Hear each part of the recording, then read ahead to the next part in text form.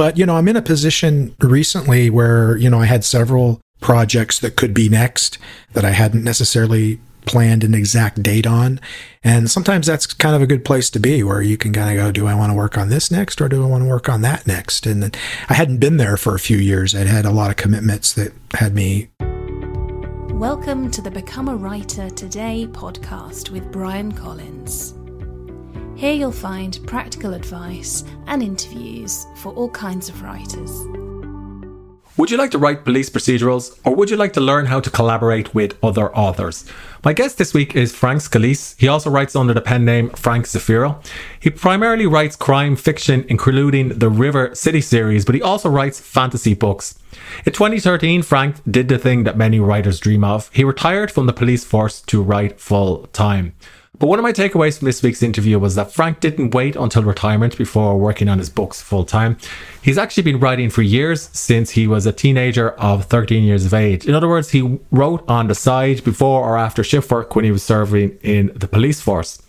My other takeaway from this interview with Frank is that if you collaborate with somebody else, you can accomplish a lot more. And Frank's actually written over 30 books. And if you're interested in collaborating with other writers, in the middle of the interview, Frank explains how he finds his collaborators, what to expect from the collaborating process, and how it's helped him write more books. And he also explains what it looks like when it goes well and when it doesn't.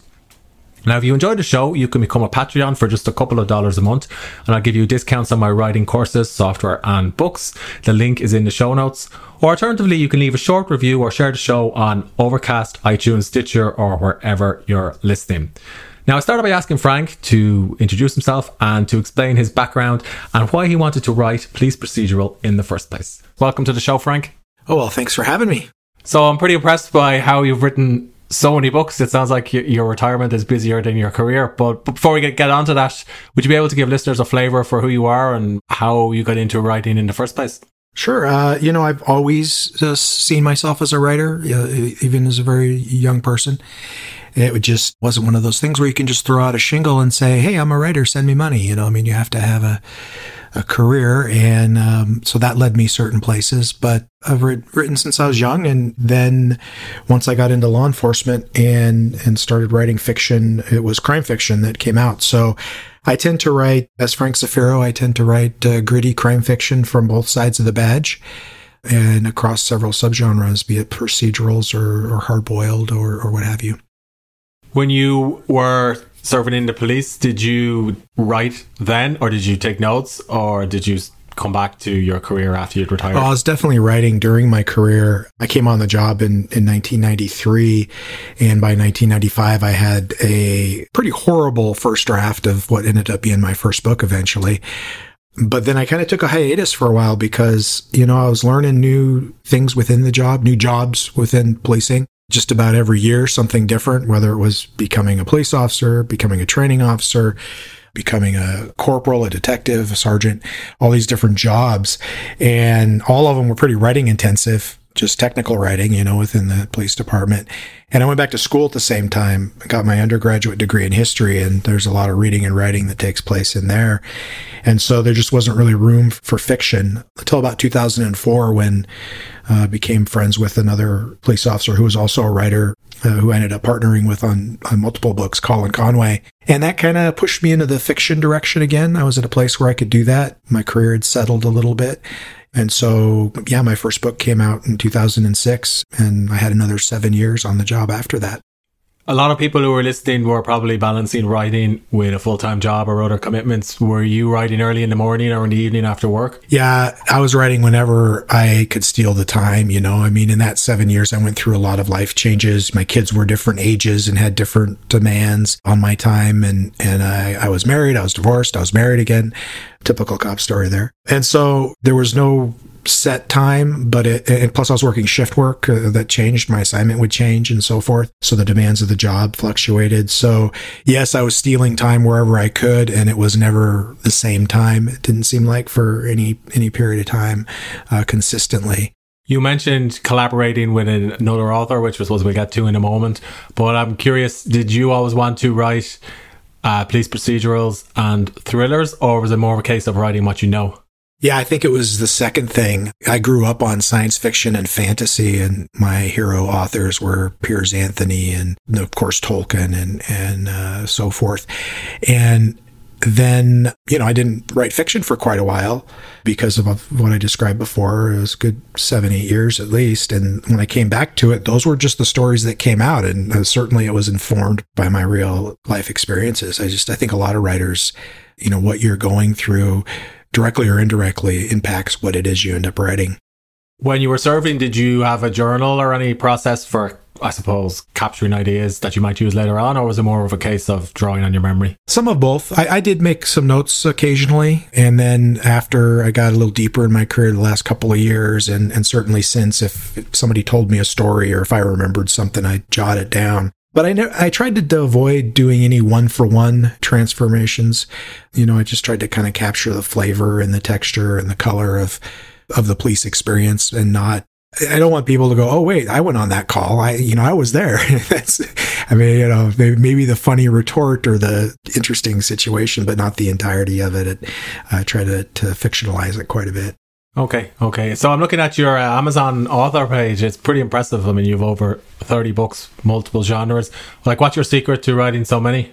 Well, it's a couple of things. One is I cheat. I wrote roughly half of those with another writer. And so when you write half a book, you can write twice as many books. That's part of it. And the other part of it is I'm fast.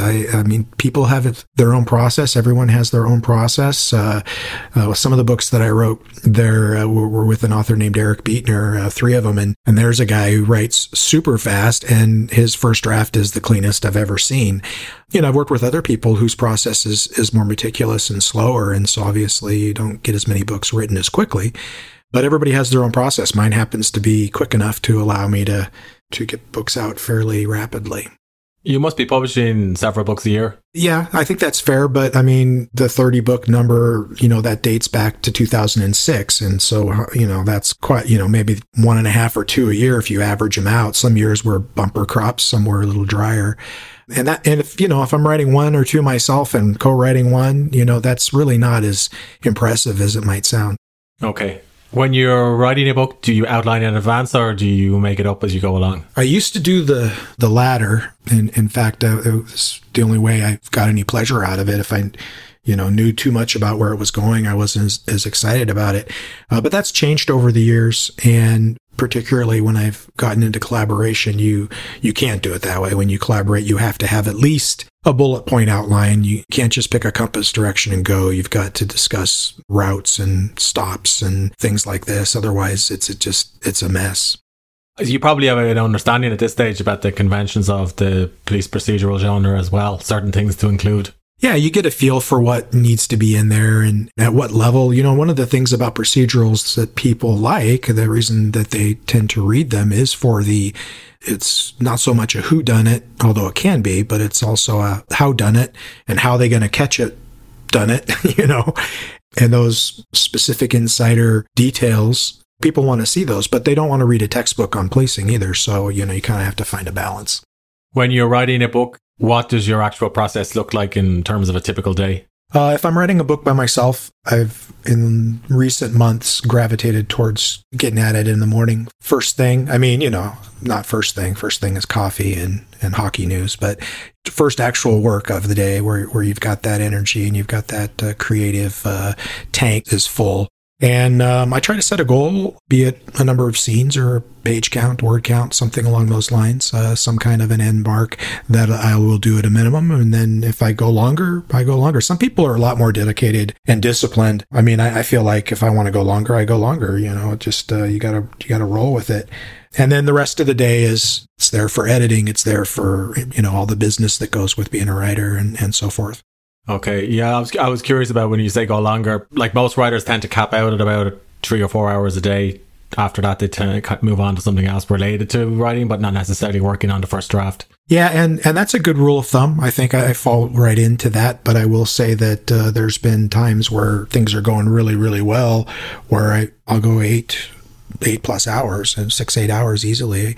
And maybe the draft isn't as good in the first draft as it might have been if I had done 2 4-hour sessions, but it's done and it's going to be just as good after that first revision. So I think you got to follow your gut a little bit when it comes to doing extra.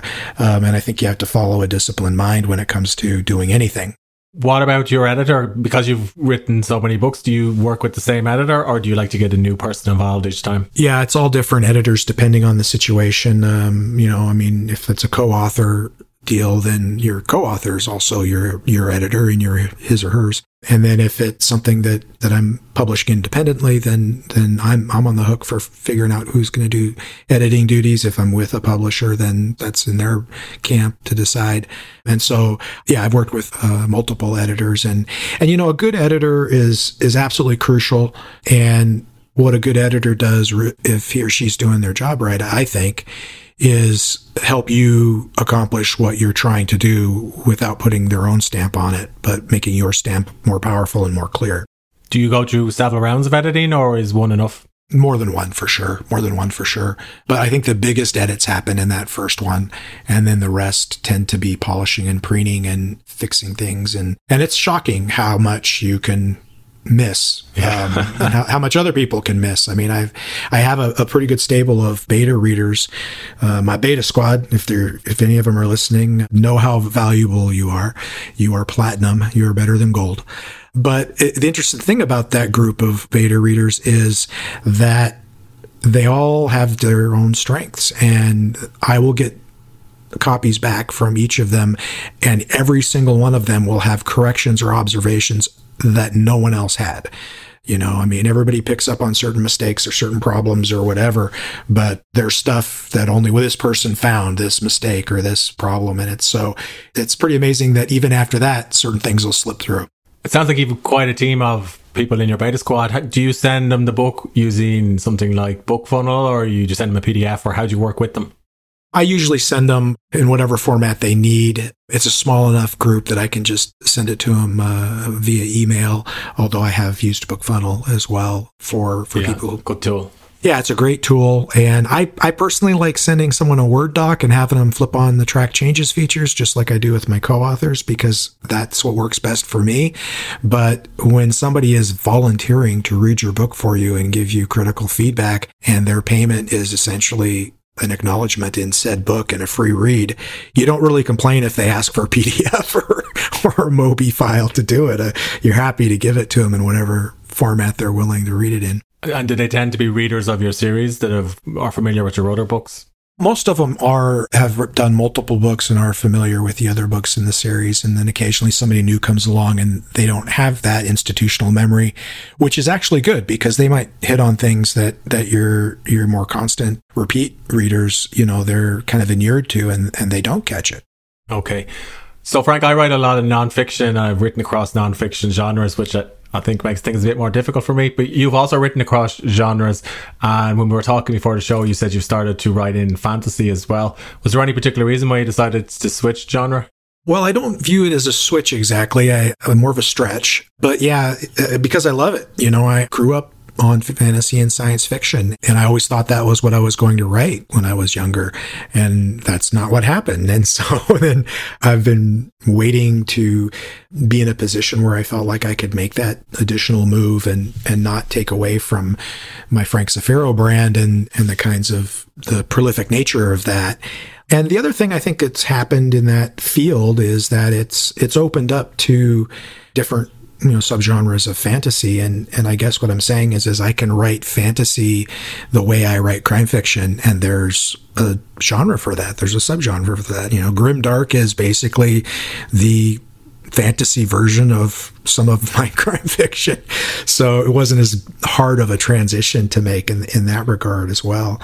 But it was just something that I love and that I wanted to do and experience. And you could call it a bit of a childhood dream, I think. Did readers follow you over from police procedurals to this new genre? Well, not yet. I'm still working on the first book, and so it's pretty early in those stages. So I hope they will, and obviously hope to find some new readers as well. You also collaborate with another writer. Could you describe how the collaboration process works and any tips for anybody who might be considering collaborating? Well, the biggest tip I can give you, I guess there are two. The first one is hope you get lucky with the person you choose, because much like you never know what a person's like unless you live with them, sort of saying, you never know how it's going to be with another writer until you're actually writing together. And I've been very fortunate in that regard. So, be careful who you select. You definitely want to be compatible in that regard. And the other big piece of advice on kind of the meta level is you've got to check your ego at the door. And people say that and they say they'll do it and so forth, but they don't always follow through. And what I mean by that is it has to be about the work first. It has to be about the story first. And you have to be willing to listen to what your co-writer is saying, not listening in order to make your counterpoint, but actually listening and being willing to take the constructive criticism and then being willing to give it. Because people are conflict averse and they don't always like to say, dude, that scene sucks. And of course, if I love you and I love this book and I love what we're doing and I say this scene sucks, then you know where I'm coming from. I've got your back. You're going to listen and you're going to be able to absorb it. And then we can make it so the scene doesn't suck anymore. Same if it's coming the other direction. If you're not secure in that, if you're not checking the egos, then it becomes something very different. And not very healthy, I don't think. And so I think why I've been successful is it kind of goes back to my first tip, which is be careful who you choose. The people I've chosen have all been able to check their ego. And hopefully I have too. You could ask them, I suppose, for confirmation, but I feel like I have. And so we've made it about the story first. And so that's kind of the meta advice I would give. Everybody's process is different individually, and I think you're going to find that your collaborative process is different as well. I've kind of had two main processes. Some of the books, a good portion of them, were written in what I would call a dual first-person narrative with alternating chapters. And so that process was essentially, I write my chapter with my character, and I'll send it to you and you write your chapter. And since we've got kind of at least a bullet point plan for where we're going, then, you know what to write and I know what to write. And so we're not overlapping a ton. And that process worked really well for a long time, a good 7, 8, 9 books maybe. And then I partnered up with Larry Kelter, and he had reached out to me because he wanted to write a police procedural and he wanted someone as a partner who had the police background. And I told him all about, hey, this is what I've been doing. It works, dual first person, back and forth, blah, blah, blah. And he's like, yeah, that's great. That's cool, but I don't want to do that. It's like, well, okay, what do you want to do? And he's like, well, we can do first person, but I just want to write one point of view, one narrative. And I said, okay, because, we had a good story and I was excited to work with him, but I was a little worried that we would have this schizophrenic main character. And ultimately we didn't. We had a character who wasn't in my voice or his voice, but in this third voice. And the reason for that was because we edited the living daylights out of it, both of us, with a heavy hand, because we had checked our egos at the door, right? And so it was okay. And so going back and looking at that book now, I literally I might be able to pick out 2 or 3 phrases that I know I wrote. But the others, I couldn't tell you if he wrote it or I wrote it or he wrote it and I edited it or vice versa. It's just become this third voice. And it worked out really well. And so that kind of paved the way for doing that same process in other books, particularly when I started working on the Charlie 316 series with Colin Conway, who ironically was the first guy that I had a collaboration with. We collaborated on Some Degree of Murder with that dual first-person narrative, and then came back around years and years later to write these 4 books in the Charlie 316 series, and those were done much in the same fashion as I described, that both of us writing many of the characters and so forth. If somebody wanted to find a collaborator, how would they go about doing it? Because it sounds like your collaborators reached out to you or knew who you were. Kind of some of both, but yeah, I think be active in the community that you write in and get to know other authors. And then I think you'll come across someone who might be a good fit. And in my case, I guess, Colin and I just kind of said, dude, we should write a book together. And then it kind of happened. And Eric Beetner, I hounded him for a good 1.5 years, 2 years. Hey, let's write a book together, man. Let's write a book together. And he was always like, well, Yeah, but I don't have an idea. And then finally he did come up with an idea. And later on, he told me that he didn't want to write a book with someone else because he had already done a collaboration and it had gone really well. And he figured he'd used up all his luck on that. And it wasn't all the rest of his collaborations were going to be disasters and ego fights and all that. Yeah. So he was a little reluctant, but then he had this great idea about competing hitmen. And he was like, yeah, we could give this a try. And so that's what we did. And it went great. Larry reached out to me. Bonnie reached out to me. And I think I convinced Jim to come in on the Anya series. He was a short story writer that we just crossed paths a lot in that area. And I think I suggested to him that we should work on one together. So it could kind of go either way. It just, the common denominator is just being active in your writing community and getting to know people and building relationships and sampling their work and knowing that. And then it just kind of happens organically, I think. So my main experiences with collaboration are more to do with getting editorial feedback, where you use a Google Doc or something like that. When you're collaborating with an actual other author, are you sending each other chapters every day, or is there some other way you guys do it? I haven't used Google Docs much at all, although I'm working on something in that platform right now, seeing how it works. But most of the time it was a Word document. And what ended up working best, we found, was to use a separate document for each back and forth. So 1.0, 1.01, and so forth, right? And once we had an outline, it would just go back and forth for however long it took you to get through your part of the outline, whether that was one chapter or 3 chapters or whatever it was. Sometimes it goes slower, sometimes it goes faster. When the blood is up, that writing, like that flush of, oh my God, this is going really good that you get as a writer, it could go fast. I think Charlie 316, the first book in that series I wrote with Colin, we pumped out almost 100,000 word first draft in about 3 weeks, I think. Wow, that's very impressive. Yeah, it was, it's the fastest it's ever happened for me, but it was flowing so well. And both of us were committed to it. And you talk about picking a good partner. Part of it is also how committed are they? Are they as committed as you? Because when I would get the chapters back from Colin, man, I'm in there right away. I'm reading what he wrote and doing a quick first edit pass on that. I'm reading his, edit pass on what I had sent him previously. And then I'm diving into my new stuff and I'm getting it back to him as fast as possible. It's number one in my work queue because I'm committed and he's doing the same thing. And of course that speeds up the process considerably. Your work queue, do you have a publication plan for the year, or do you just take it on a book by book basis? Used to be the take them as they come sort of approach. I've gotten a little more meticulous about that. And so I do plan things out a little bit further in advance these days. But, I'm in a position recently where, I had several projects that could be next that I hadn't necessarily planned an exact date on. And sometimes that's kind of a good place to be, where you can kind of go, do I want to work on this next or do I want to work on that next? And then I hadn't been there for a few years. I'd had a lot of commitments that had me going to the next job that, it was already chosen for me. And, I made the commitment, so I made the choice. It's my own fault, so to speak. But, beginning of this year, I was like, well, hey, now I can choose what to work on. And that's kind of a fun place to be too. Yeah, I can imagine. You mentioned being active in the community. You also have a podcast for crime authors. How do you balance writing with the other parts of, I suppose, running your writing business and podcasting? Yeah, thank the heavens I'm retired and I can focus full time on my writing career, because I don't think I could do it otherwise. I had to find that balance. Initially, the podcast, Wrong Place, Right Crime, was kind of supposed to be that. Great name. My wife came up with it. Yeah. So it was supposed to be that 1 hour-ish, late at night, you're driving down the road, windshield wipers going, and you come across something on the radio where 2 people are talking. Sounds like a scene in a book. Yeah. Well, but we'll talk about your books and we'll talk about that stuff. But if we end up talking about hockey or the state of the world or whatever, that's okay too. And that worked really well. But the problem was, an hour long, once a month, I wasn't talking to. I had a backlog of people I wanted to talk to. And so I introduced on the off weeks that aren't the feature episode weeks, an open and shut episode. And that is a shorter 15 to 20 minute segment that's basically, boom, here's who this writer is. Tell me about your stuff. And then we're out.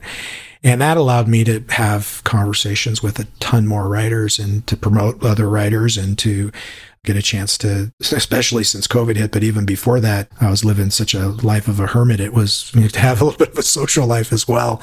And then I kind of realized that I was doing too much too often. I had to kind of curtail back and take summers off to stay fresh. And so, you do that self-care kind of stuff to make that happen. But it's a lot, I'll be honest with you. And you know as well as I do that for 30 minutes of podcasting, you're doing 3 hours of work behind the scenes, at least. And so you have to be committed to it. But I do think there's something to be said for promoting your peers and giving them a place to be seen and heard. And I really enjoy it. Yeah, no, so do I. It's always nice to talk to other writers and other authors. Just one last question. You've written a lot of books. Are there any book marketing strategies that are working for you well at the moment, or is it a case that you have a deep back catalogue to draw upon? I don't think the back catalog hurts in today's world. I've always kind of been of the philosophy that if you put a lot of lines in the water, you got a better chance of catching a big fish, right? And the nice part about a back catalog is if one of your titles catches fire, it's, what does they say? A rising tide, lifts all boats sort of thing. And so that's kind of been the approach that I'm taking. I was kind of a hybrid author for a while there. I'd had about half of my titles independently published, and then about half of my titles were with a publisher. But what I discovered by being in that kind of half and half situation was I kind of was not getting the full benefits of either one. And so I kind of weighed my options and I decided, I think I'm going to just go full indie. And so I got my rights back from a publisher who was very understanding and very accommodating. And that just happened recently. Here, April 19th is when all of those books went live. And it's all indie now. So if I fail, it's my fault and my fault alone. I can't complain like some others can about a publisher not marketing me or publisher changing the cover or anything else. There's a mistake in that book. Stupid publisher. Nope.